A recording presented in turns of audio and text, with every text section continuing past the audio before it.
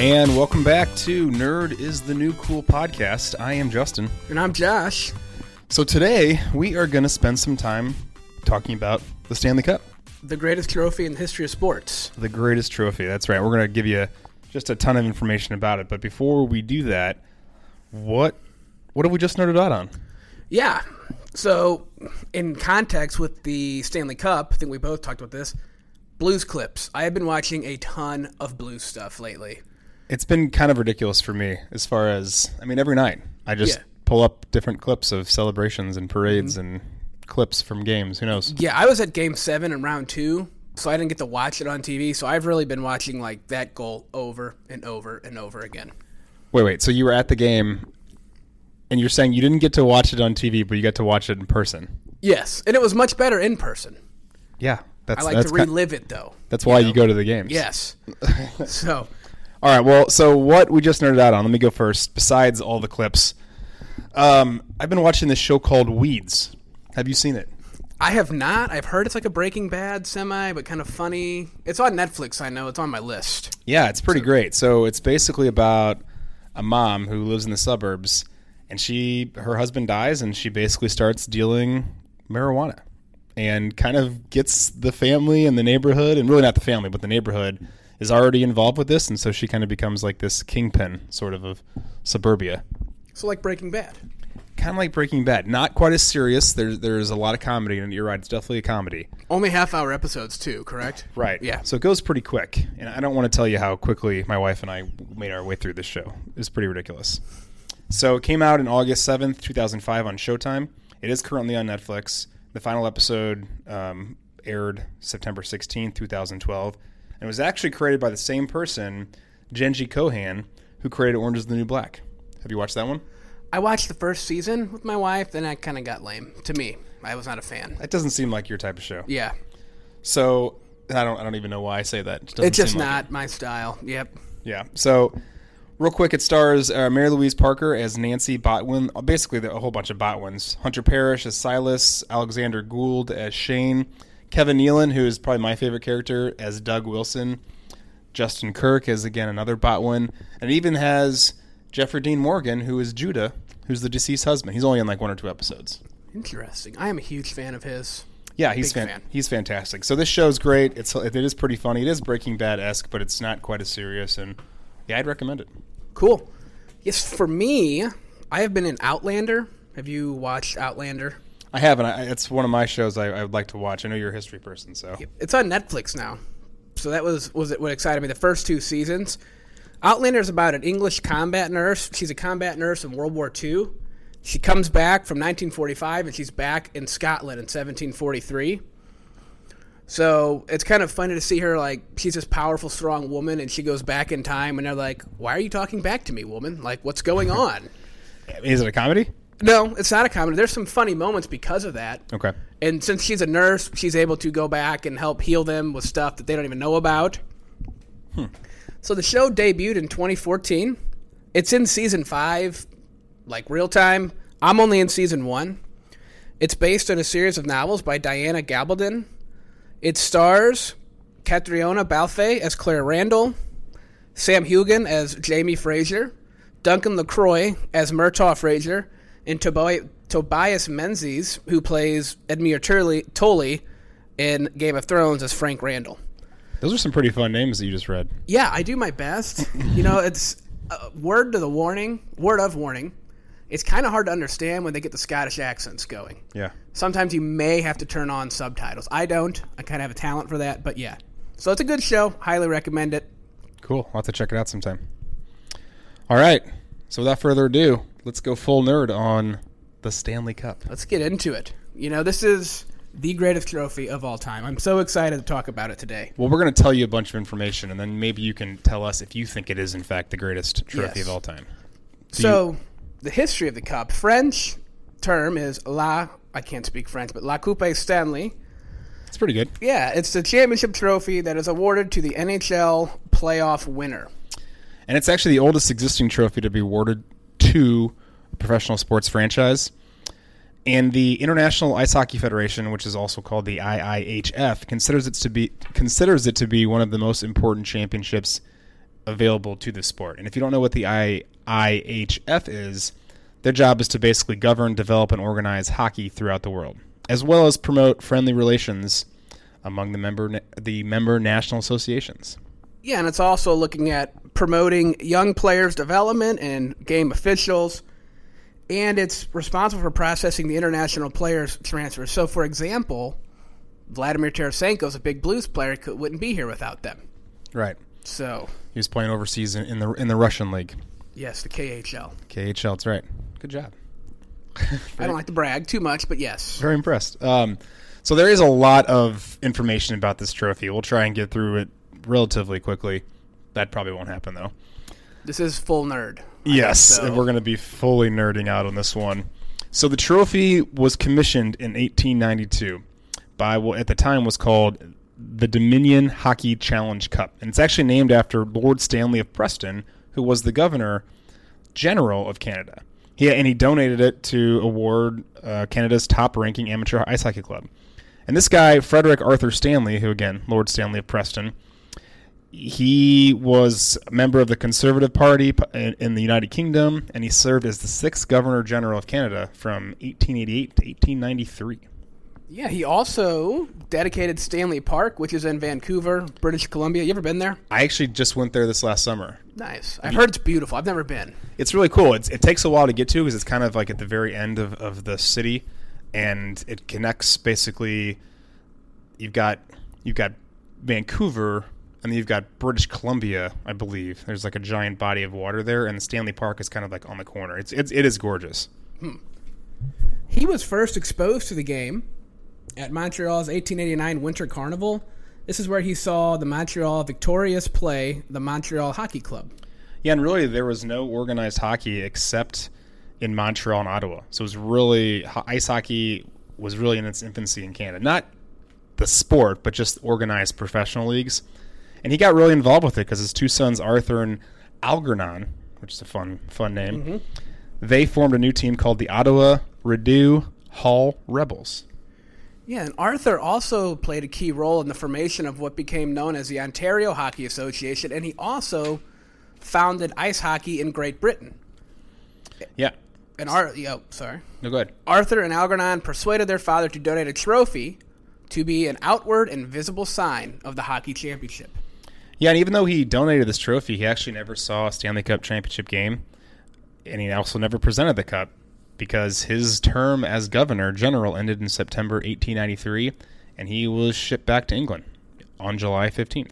That's kind of depressing and sad that you don't even get to see your own cup I know. given to somebody. But there is a silver lining. He was inducted to the Canadian Hockey Hall of Fame because of this recognition in 1945 in the Honored Builders category.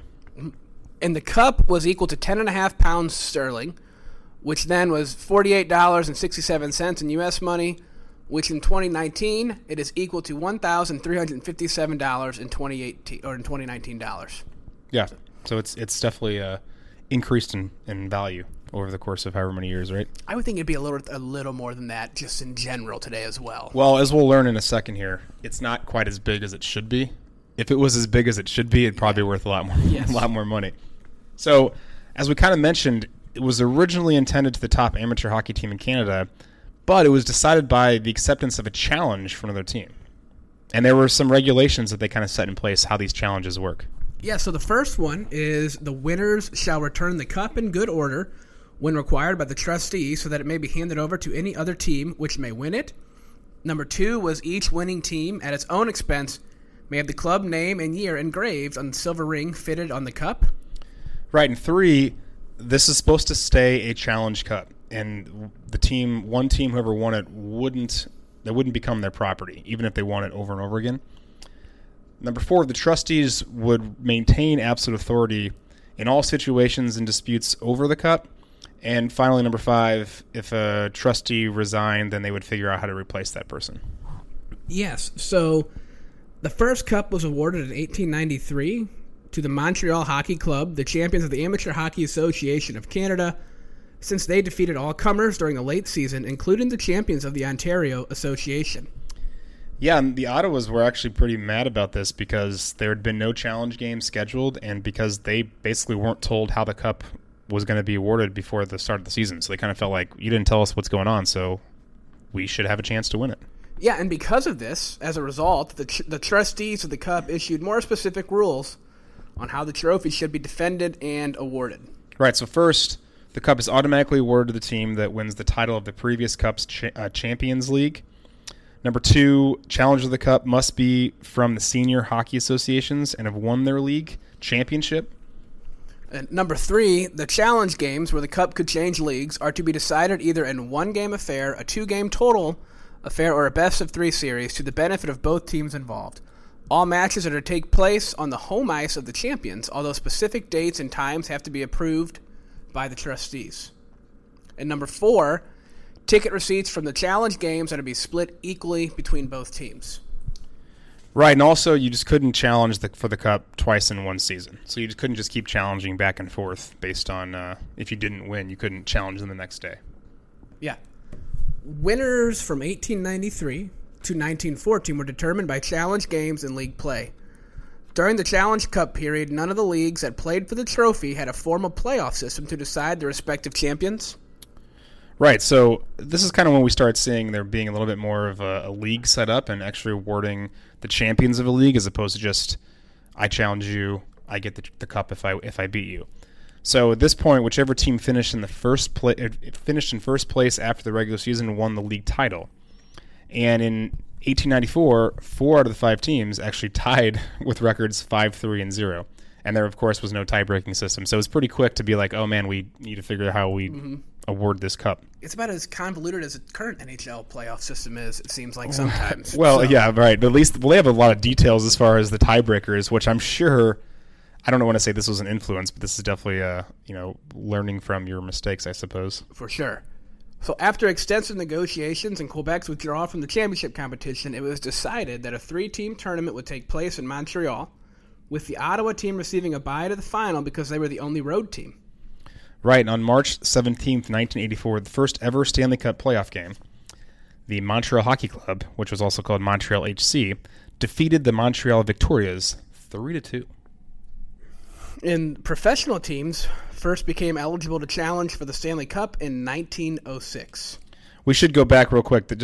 I kind of missed this. The actual first Stanley Cup final game was when Montreal HC beat the Ottawa Hockey Club 3-1. So Montreal HC was the first Stanley Cup final game winners. Fitting, as they've won the most amount of cups. The right. City of Montreal. Right. So now, like you just said, professional teams are eligible. And basically 9 months after winning the Cup in March 1906, the Montreal Wanderers pushed through a resolution to allow professional hockey players to play alongside amateurs. And because the ECAHA, which is, again, the Eastern Canadian Amateur Hockey Association, was the top hockey league in Canada at the time, the Cup trustees agreed to open the challenges to professional teams. So pros can play now. Yeah, just kind of a fun fact here. The smallest municipality to produce a Stanley Cup champion team is Kenora, Ontario. The town had a population of about 4,000 when the Kenora Thistles captured the Cup in January 1907. Aided by future Hall of Famers Art Ross and Bad Joe Hall, the Thistles defeated the Montreal Wanderers in a 2-game total goals challenge series. Yeah, and pretty quick after that, in 1908, the Allen Cup was introduced, and that was the trophy for Canada's amateurs because, like we said, the Stanley Cup basically became the symbol of professional hockey supremacy. And in the same year, the first all-professional team, the Toronto Trolley Leaguers, it's kind of a fun... These names are awesome. I know, right? Names. They came from the newly created Ontario Professional Hockey League, OPHL, and they competed for the Cup. Yeah, so 1 year later, the Montreal HC and the Montreal Victorias, the two remaining amateur teams, left the ECAHA, and the ECAHA dropped amateur from their name to become a professional league. And then in 1910, the National Hockey Association, the NHA, was formed, and it was basically for the best in Canada, and it kept the Cup for the next 4 years. Yeah, and then prior to 1912, challenges could take place at any time or place given the appropriate rink conditions, and it was common for teams to defend the Cup numerous times during the year. Right, but after 1912, Cup trustees said that it would be defended only at the end of the champion team's regular season. So we're starting to see a little bit of a formation of the system we have now in place. Not quite yet, but similar. Yep. And then in 1915, professional ice hockey organizations, the NHA, National Hockey Association, and the Pacific Coast Hockey Association reached a gentleman's agreement in which their respective champions would face each other annually for the Stanley Cup. So this is kind of like the East and the Western Conference for the most part. And the PCHA's Vancouver Millionaires won the 1915 series 3-0 in a best-of-5 series. And the format of the Stanley Cup final changed in 1922 with the creation of the Western Canada Hockey League, which is the WCHL. 3 leagues competed for the Cup. 2 league champions faced each other for the right to challenge the third champion in the final series. This lasted 3 seasons as a PCHA and a WCHL later merged to form the Western Hockey League in 1925. And the Victoria Cougars became the last team outside the NHL to win the Stanley Cup, and that was in the 1924-1925 season. So here comes the NHL. Yeah, the NHL is coming because after the WHL folded in 1926, it was replaced by the Prairie Hockey League, which then led up to the next one. Exactly. The NHL, who'd just come out, entered the U.S. only 2 years before, basically bought up the contracts from most of the WHL players and really just stocked their rosters with their 3 new U.S. teams. And then we get the Blackhawks, the Red Wings, and the New York Rangers joining the NHL, going along with the Bruins, the Canadiens, and the Toronto Maple Leafs. There's our original 6. There's our first 6 teams, right? And the hated Blackhawks. Right. With the NHL now firmly established in the largest markets of the northeastern United States, and with the Western teams having been stripped of their best players, the PHL was deemed to be a minor league unworthy of challenging the NHL for hockey supremacy. Right, so we're in 1926, and here we go. The Stanley Cup is established as the de facto championship trophy. And then, actually, it wasn't until 1947 when it was the de jure NHL championship prize. I had to look this up. So de facto means a state of affairs that is true, in fact, but it's not officially sanctioned, whereas de jure means a state of affairs that is in accordance with the law. So in 1947, they essentially said, okay, Stanley Cup will be, by law, awarded to the winner of the NHL. Yeah, and so from 1947 to the 1970s, the NHL just kind of had that supremacy. In the 1970s, the World Hockey Association sought to challenge for the Cup. By this time, all Cup trustees were long NHL loyalists, and under the direction of the NHL president Clarence Campbell, the WHA's challenge for the Cup was blocked. We've heard a lot of people that have trophies named after them so far in this, yes. Right? There's another one, Campbell. Art Ross, the Campbell Trophy. Right. So we should say that basically the NHL stopped calling its champions the world champions because the European Ice Hockey League was a little mad about that because they weren't really included in this. This is basically the North American trophy. So they didn't necessarily declare it, but they kind of just stopped calling themselves the world champions. Well, yeah, because if you look at some of those hockey players during the Cold War, especially the Russians, were pretty darn good. So that is very true. Yes. The Cup then was awarded every year until 2005 when a labor dispute between the NHL's owners and the NHL Players Association led to a lockout that canceled the 2004 season. As a result, no Cup champion was crowned for the first time since the flu pandemic in 1919. And I mean, I'm sure you remember that. That was a very frustrating year when they didn't play hockey for that year. In 1919? No. Good call. 2004, 2005. That was a rough year. Yeah, it's also led to fans wondering if the NHL had exclusive control over the Cup. Right, and so here we get Adrienne Clarkson, who is the Governor General of Canada. She, basically proposed, like, hey, let's present that trophy to the top women's hockey league in lieu of the NHL season. But unfortunately, it didn't really get a lot of traction. It was kind of unpopular, and so they created the Clarkson Cup to do that, to award the top women's hockey team. And then, meanwhile, a group in Ontario, also known as the Wednesday Nighters, filed an application with the Ontario Superior Court claiming that the Cup trustees had overstepped their bounds in signing the 1947 agreement with the NHL, and therefore must award the trophy regardless of the lockout. On February 7, 2006, a settlement was reached in which the trophy could be awarded to non-NHL teams should the league not operate for a season. So finally, February 7th, 2006, we have the rules for the Stanley Cup. Yes. Who it can be awarded to. That was a long one. Over 100 years later. That was a lot of information, I think. Yeah, hopefully you guys got all that. Yeah, there's going to be a quiz at the end. So anyway, there's a little bit of a history about the Stanley Cup and kind of how it came about and who created it and whatnot. We're going to get into a little bit about the engraving process, which is, I think pretty, I don't know, it really just goes along with this trophy. Like, that's kind of one of the major elements of it, right? For sure. So just like the Grey Cup, which is awarded to the winner of the Canadian Football League, the Stanley Cup is engraved with the names of the winning players, coaches, management, and club staff. And initially, there was only one base ring, which was attached to the bottom of the original bowl by the Montreal Hockey Club. Clubs engraved their team names, usually in the form team name, year one, on that one ring until it was full in 1902. With no more room to engrave their names and unwilling to pay for a second band, teams left their mark on the bowl itself. In 1907, Montreal Wanderers became the first club to record their name on the bowl's interior surface and the first champion to record the names of 20 members of their team.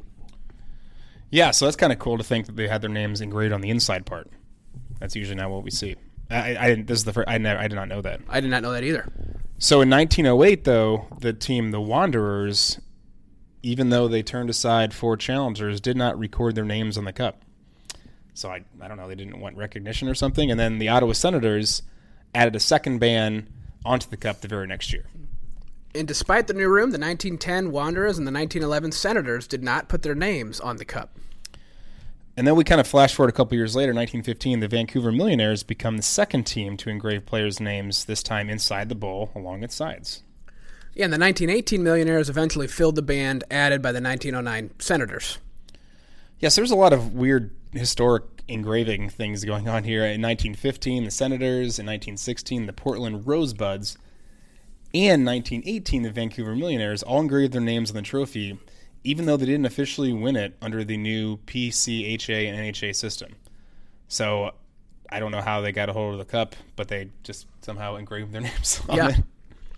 Yeah, which is kind of evened out because in 1918, 1920, 1923, the winners didn't actually put their winning team name on it. So we had some people that didn't officially win it put their names on it, and some people that did win it didn't put their names on it. So, okay. Yeah, and then so no further engraving actually occurred until 1924 when the Canadiens added a new band to the cup. Since then, engraving the team and its players has been an annual, unbroken tradition. Right, and so there's a lot of things that, not a lot, but there are a few things that you need to qualify for automatic engraving.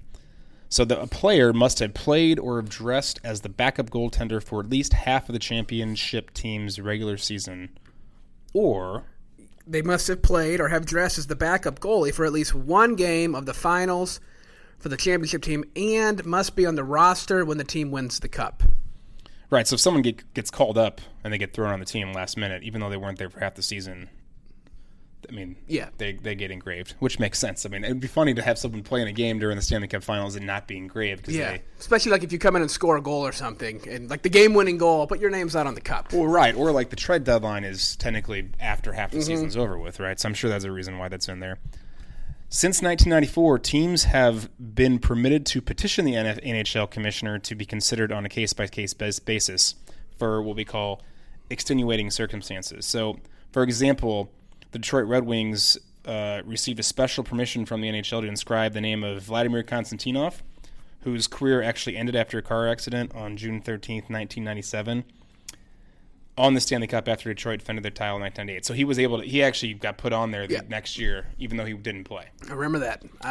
We're going to talk about some big moments, and we'll get to that later. I hated those teams. Let me just get that out now. Okay. Yeah, but I do remember being like, that was a cool moment. That got me. That's I didn't realize his name was on the cup. I just thought there was some other recognition. Yeah. So more on that later. So with the Montreal Canadiens having won by far the most cup championships of any team, the list of players who have been engraved on the cup the most often is dominated by Montreal players. Henry Richard of the Canadiens, with his name engraved 11 times, played on more Stanley Cup teams than any other player.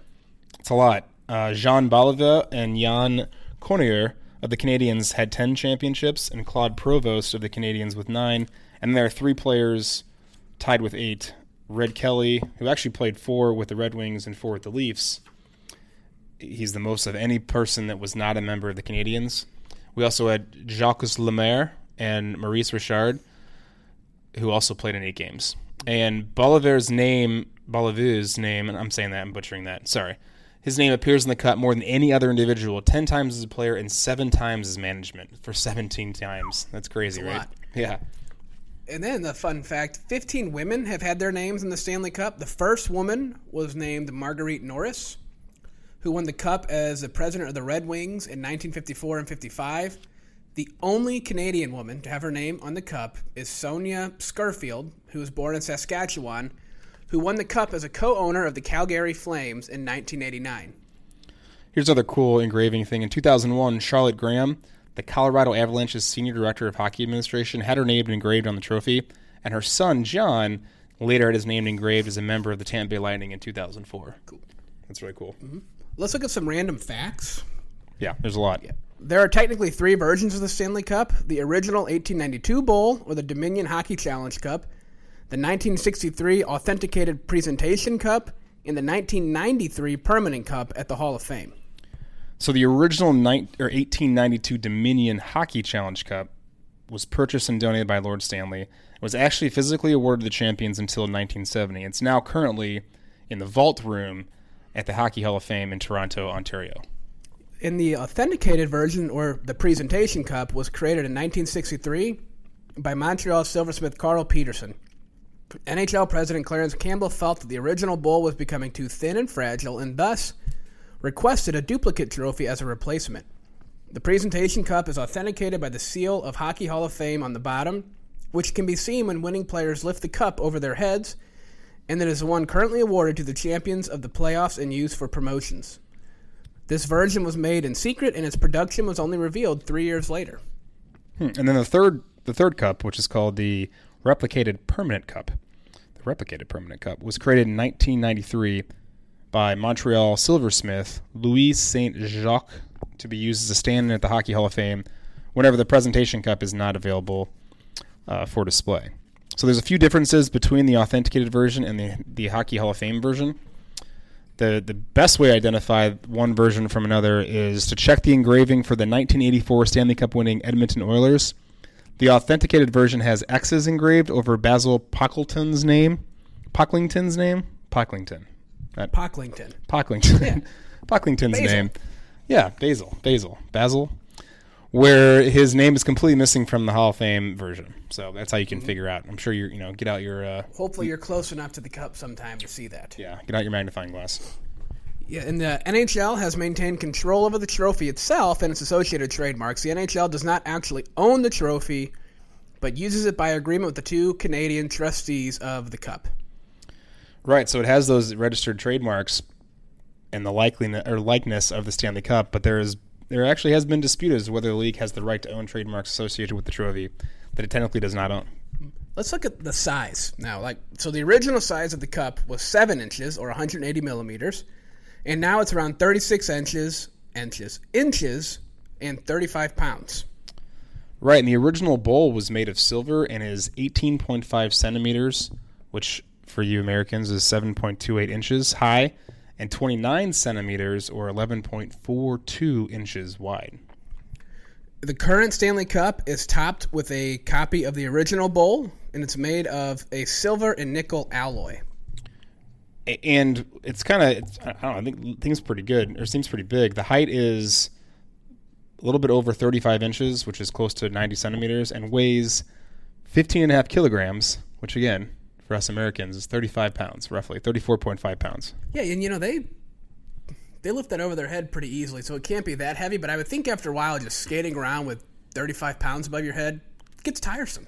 But I think they do it easily, but at the same time, almost every one of them the players comment on how much heavier they expect it to be not that heavy. Yeah. A new Stanley Cup is not made each year, unlike the trophies awarded by the other major professional sports leagues of America. For example, the Lombardi Trophy, it's for the Super Bowl. Every year it's a new one. Right. So they do not remake the cup every year. Yeah, in 1947 the cup size was actually reduced, but not all the large rings were the same size. So, yeah, it's a little bit smaller. Mm-hmm. And in 1958, the modern one-piece cup was designed with a 5-band barrel, which could contain 13 winning teams per band. And once that's filled up, they remove the bottom band and they put it in the Hockey Hall of Fame so that the Stanley Cup isn't gigantic, right? And they add a new blank band to the bottom. it would keep growing and growing and growing. Yeah. And then since 1926, kind of like we said already, no non-NHL team has played for the Cup. Right. So there are some regulations that were set by Lord Stanley, and again, back to the trustees. It calls for 2 trustees to basically govern the Cup and the conditions for how it's awarded until 1947, when they kind of changed control to the NHL. And while the original regulations allow for a trustee to resign to date, all Cup trustees have served until their deaths, which is kind of interesting. If you are a trustee, you serve until you die, which is crazy.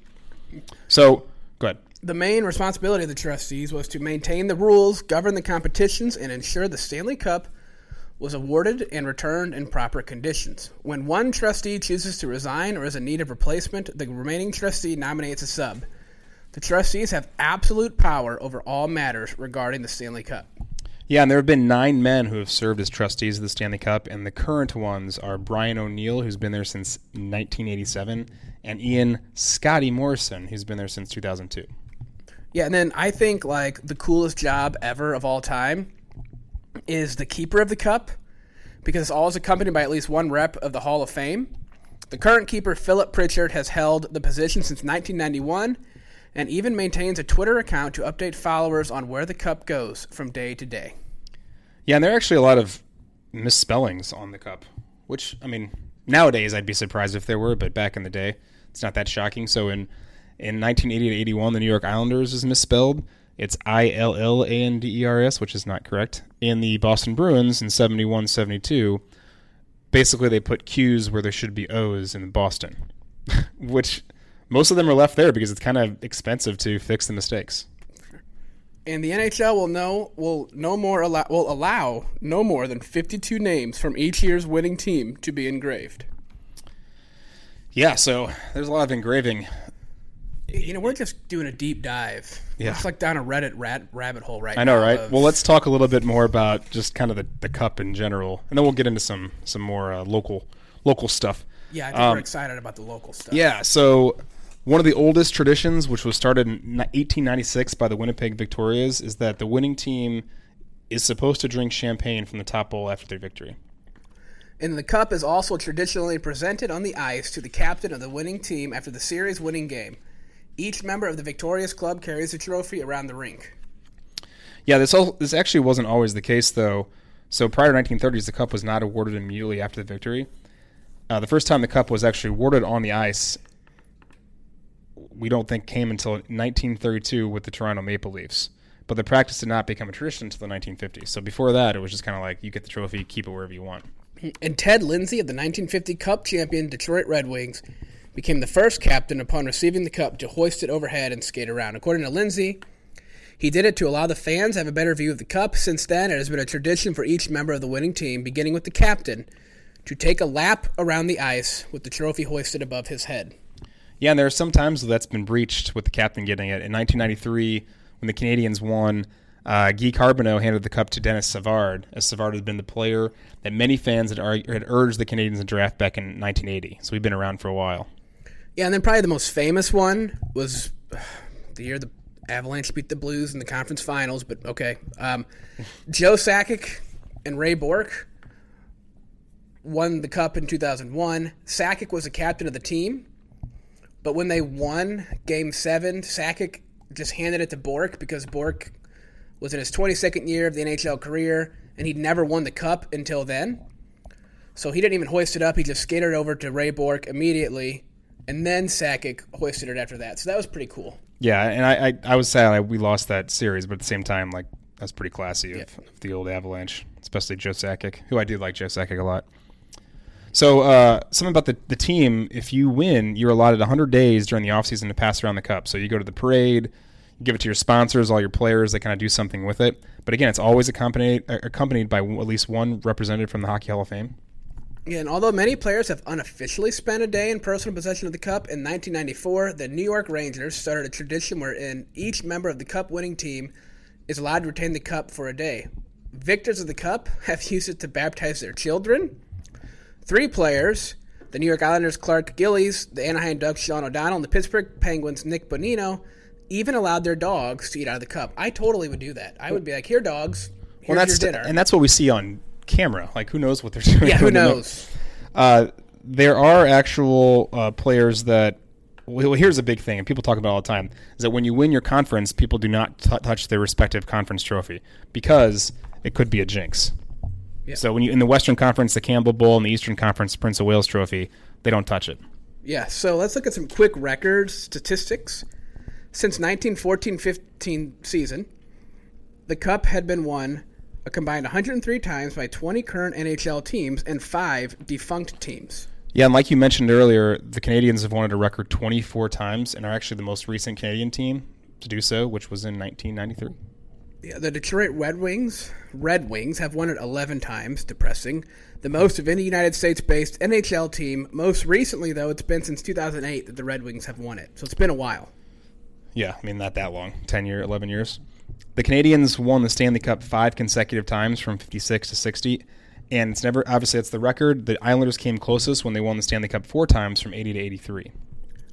I'm really a fan of this next one. The most losses, and this was just added to, the Boston Bruins have 14 losses. In the Cup Finals, the fewest losses are the Colorado Avalanche. They've only been there once, and they won it once. The most consecutive losses were the Toronto Maple Leafs from 38 to 40, and the Blues from 68 to 70. The most consecutive appearances are the Canadiens, which had 10 from 1951 to 1960. And they also have the most consecutive appearances without a loss from 1968 to 1986 with 9. Interesting. Yeah. So, most consecutive appearances without a win, Toronto Maple Leafs, they had 1933 to 1940. Detroit Red Wings, 6 from 1956 to 1995. And then the Philadelphia Flyers, 6 from 1976 to 2010. Yeah, so they just keep getting swept. The most seasons between wins were the Rangers with 54 between 1940 and 1994.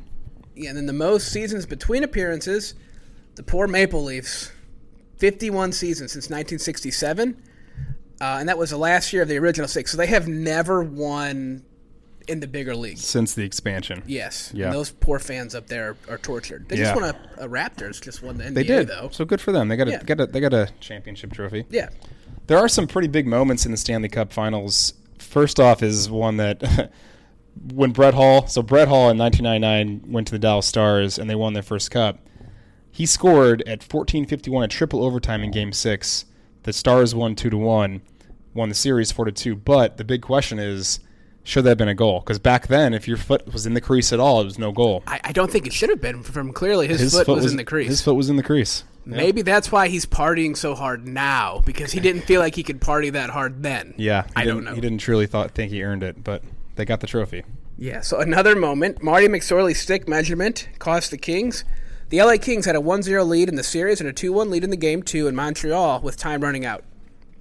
Montreal coach Jacques Demers called for a measurement of Marty McSorley's stick late in the third period. It turned out Demers was right, and the stick had an illegal curve. McSorley was given a 2-minute penalty for unsportsmanlike conduct. Demers pulled goalie Patrick Waugh, and the Habs had a 6-on-4 advantage. Eric Desjardins scored on the ensuing power play to tie the game and send it to OT.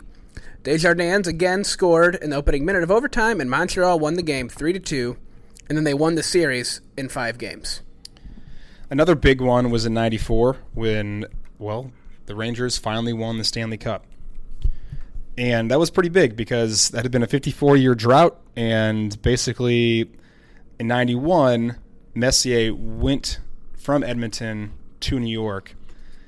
And, honestly, it was huge. They didn't make the playoffs from 92-93. They won the President's Trophy in 93-94. And they were kind of thinking they'd be jinxed again. But luckily for them, they won 3-2, Madison Square Garden, Game 7 against Vancouver Canucks. And I was a big Pavel Bure fan at the time, and I was not happy that the Rangers won. But good for them. Good for Messier. I always liked him a lot. Yep. So then the Red Wings, we've talked about this briefly already, was they passed the cup to Konstantinov. Tragedy struck the Detroit Red Wings just 6 days after they won the cup.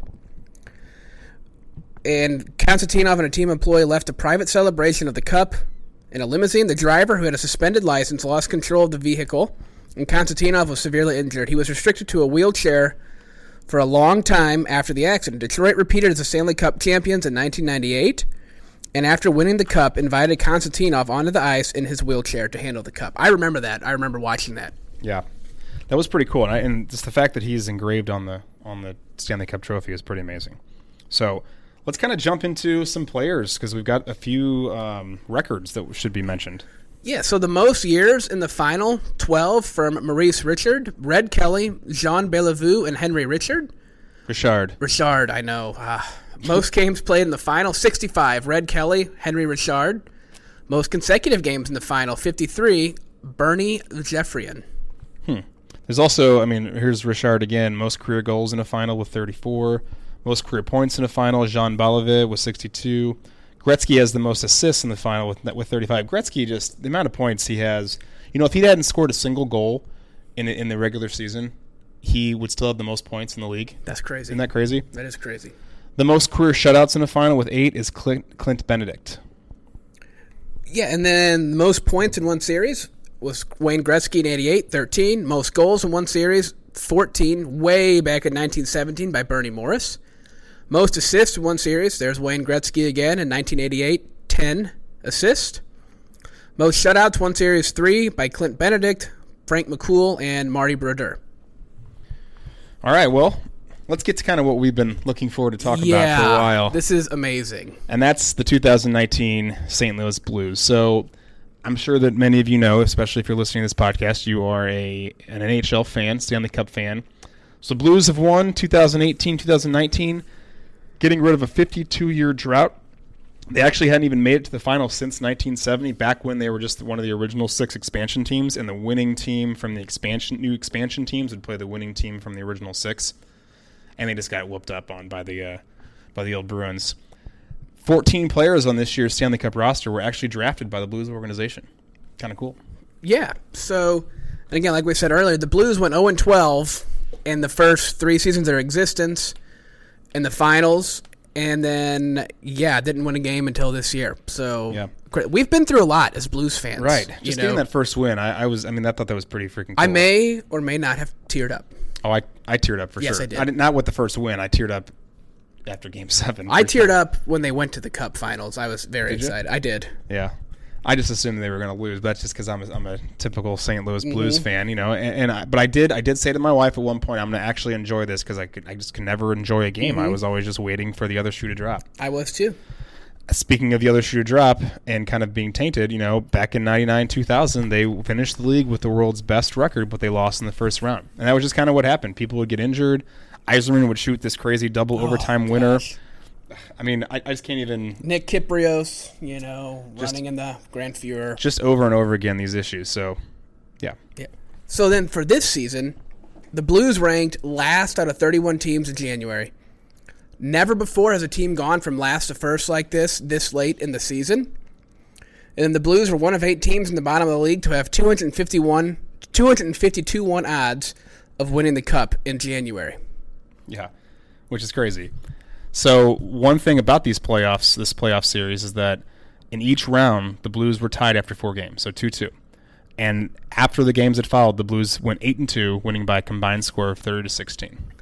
Led by their stud rookie goaltender Jordan Binnington, who was a 3rd-round draft pick in 2011, and he'd already played more than 200 games in the minors. He set the record for the most victories, 16, which is the most amount of victories you can get by a rookie goalie in a single postseason. It's the most victories you can get, period. Yes. Unless they expand the playoffs, which let's hope they don't. I don't think they will, because they already have half the teams in the league making the playoffs. Yes. It's actually been 32 years since the Stanley Cup Final Game 7 had a lead change, and that's not going to change because there was no lead change. Game 7 in 1997 was the first time when Edmonton came back to beat the Flyers. Wow, that's crazy. So, Ryan O'Reilly, the Conn Smythe winner, is a 3rd player and first in 53 years who scored a team's opening goal in 4 straight Stanley Cup games. So, talk about this team and their resiliency. They won 3 straight wins in Boston, which is nuts, 3 of the 4, right? Mm-hmm. And we're 6-0 on the road after a loss. That's just amazing. Yeah. And honestly, one of my favorite moments, play Gloria. I won't belt it out for you guys. You don't want to hear that. We're podcasters, not singer. But Gloria by Laura Branigan became kind of the team's anthem when Alex Steen, Joel Edmondson, Robert Bortuzzo, Jaden Schwartz, and Robbie Fabry were watching the Eagles-Bears NFC wildcard game in Philly. in January when a DJ played Gloria during a commercial break. Yeah, and that kind of became the song they play after every single win. Yeah, I spoke earlier of being at Game 7. It was so amazing. When Maroon scored that goal, literally like 5 seconds later, Gloria starts blaring. I was still jumping up and down. I almost fell on the person in front of me. I was so excited. Yeah, they've been doing it since January, which is freaking nuts. I think they'll probably retire it. I think you retire it with this season. Yeah, no, you don't want to play it next year. They don't play it next year. Yeah, I hope they don't. So the second person to get the cup after Petro was Bouwmeester, and the reason why is he's the third longest tenured player in the NHL without a Stanley Cup championship, with 1,184 career games, behind Patrick Marleau and Joe Thornton. Much to the depression of NBC, Joe Thornton did not, in fact, win this year. Well, San Jose period, right? Yeah, but... And then Boston, right? They were very, very excited for Joe Thornton to make the finals and win. Yes, poor San Jose, poor Boston, and poor NBC. Yes, but the Blues won, so all is good. One of the coolest stories this year as well is Layla. She was a Blues fan. She has, I'm going to butcher this, hemophagotic lymphangitis, which is a severe systemic inflammatory syndrome that can be fatal. But she got permission to travel, and she was able to go to the TD Garden and hoist the Stanley Cup, and that was awesome. Yeah, I'm just trying to repeat that term in my head, and it's pretty hard to say. You know, I try. I'm sure I butchered it. So. Hemophagocytic lymphohistiocytosis. Mm-hmm. Cool story, though. She got to ring the bell at the hospital, and they played Gloria when she got to ring the bell. I thought that was really cool. Yeah, there's a lot of ovations, and we give a shout out to Chara. He actually was. There was an 18-second wait after Chara was announced in Game 5. In Game 5, after his jaw was basically broken. We don't know what actually happened to him, but we're assuming that his jaw was broken. Yeah, I mean, hockey players are freaking crazy. Yeah. Coming back the next game after a broken jaw. That's pretty cool. Let's give him some props. Yes, I give him props. He is like 43 years old. And yes. Gigantic. And finally, Charles Glenn, who's a longtime anthem singer for the Blues game, promised to leave every note on the ice before Game 6. It was his last game because he's got multiple sclerosis, and he had done it for 19 years. So it was awesome to see him go out and sing the most amount of games that he could. You should read the story, too, about how he became the actual singer. Have you heard that before? I have not heard that story. So apparently he wasn't even on the list to audition almost 20 years ago, and he just kind of showed up, got in there, and then they asked him to sing the Canadian national anthem, and he was one of the only guys who could actually do it. Impressive. And then, as a result, here he is. Yeah. He actually used to play at my parents' restaurant a long time ago. He'd sing Journey, and he's got an amazing, amazing voice. So he will be missed, but what a heck of a way to go out, right? Yeah, gosh, what a great season that was for the Blues to finally win the Cup after so long. Yep. I'm going to Boston next month, and I will be wearing my Stanley Cup Blues shirt every single day. So we'll enjoy that. Hopefully you come back. If I don't make it back, you know why. I was going to say, you might get injured a little bit, but hopefully you make it back with not too many of them. So, all right, well, that's it. I feel like we just ran a Stanley Cup marathon. I know. I feel like Petro holding that Stanley Cup during the entire parade. I think we did about as much work as they did. Did you see him the entire parade? I was down there for that parade, and it was amazing. Again, 35 pounds. He carried it the entire way from the beginning of the parade route all the way down to the arch. Did you see Brett Hall at the parade? Brett Hall was drinking a few adult beverages from the crowd. Speaking of Gloria, he had quite the version of Gloria down there. Yeah, so he was having they were all having a great time, and the players and just even the fans. It was just the nicest, most friendly. Just everyone was just in such an amazing mood, exuberant. Yep. So, all right, well, thanks. A little bit of nerd outreach now. First off, we're going to do our thank yous. I mean, of course, we got to thank Clayton High School for giving us the space, and Josh wants to probably thank... I always thank my wife for letting me come and have fun and do this, so thank you, honey. I know you're not listening, but I love you. I hope people don't think that I'm like an evil person for not thanking my wife, but she knows that I thank her, and she Does she listen? She does listen. So at least she listens. She doesn't need the shout-out. She's good. Yeah. But you're just a nicer person than me. I am pretty nice for the most part, so... If you have future show suggestions, send them into our email, nerdisanewcoolpodcast@gmail.com, or you can use the hashtag nerdisanewcoolpodcast. Yeah, so we've got a ton of different ways to contact us as well. Be sure to like or follow us on Facebook or Instagram at nerdisanewcoolpodcast. You can also follow us on Twitter at nerdisanewco2. You can also listen to us on Apple Podcasts, Spotify, SoundCloud, and now, just recently, we're also on the Stitcher app. Just look for Nerd is the New Cool or Nerd is the New Cool podcast, and you'll find us. Awesome. So thank you guys for listening. Yeah, thanks so much, and we will see you next time. Bye-bye.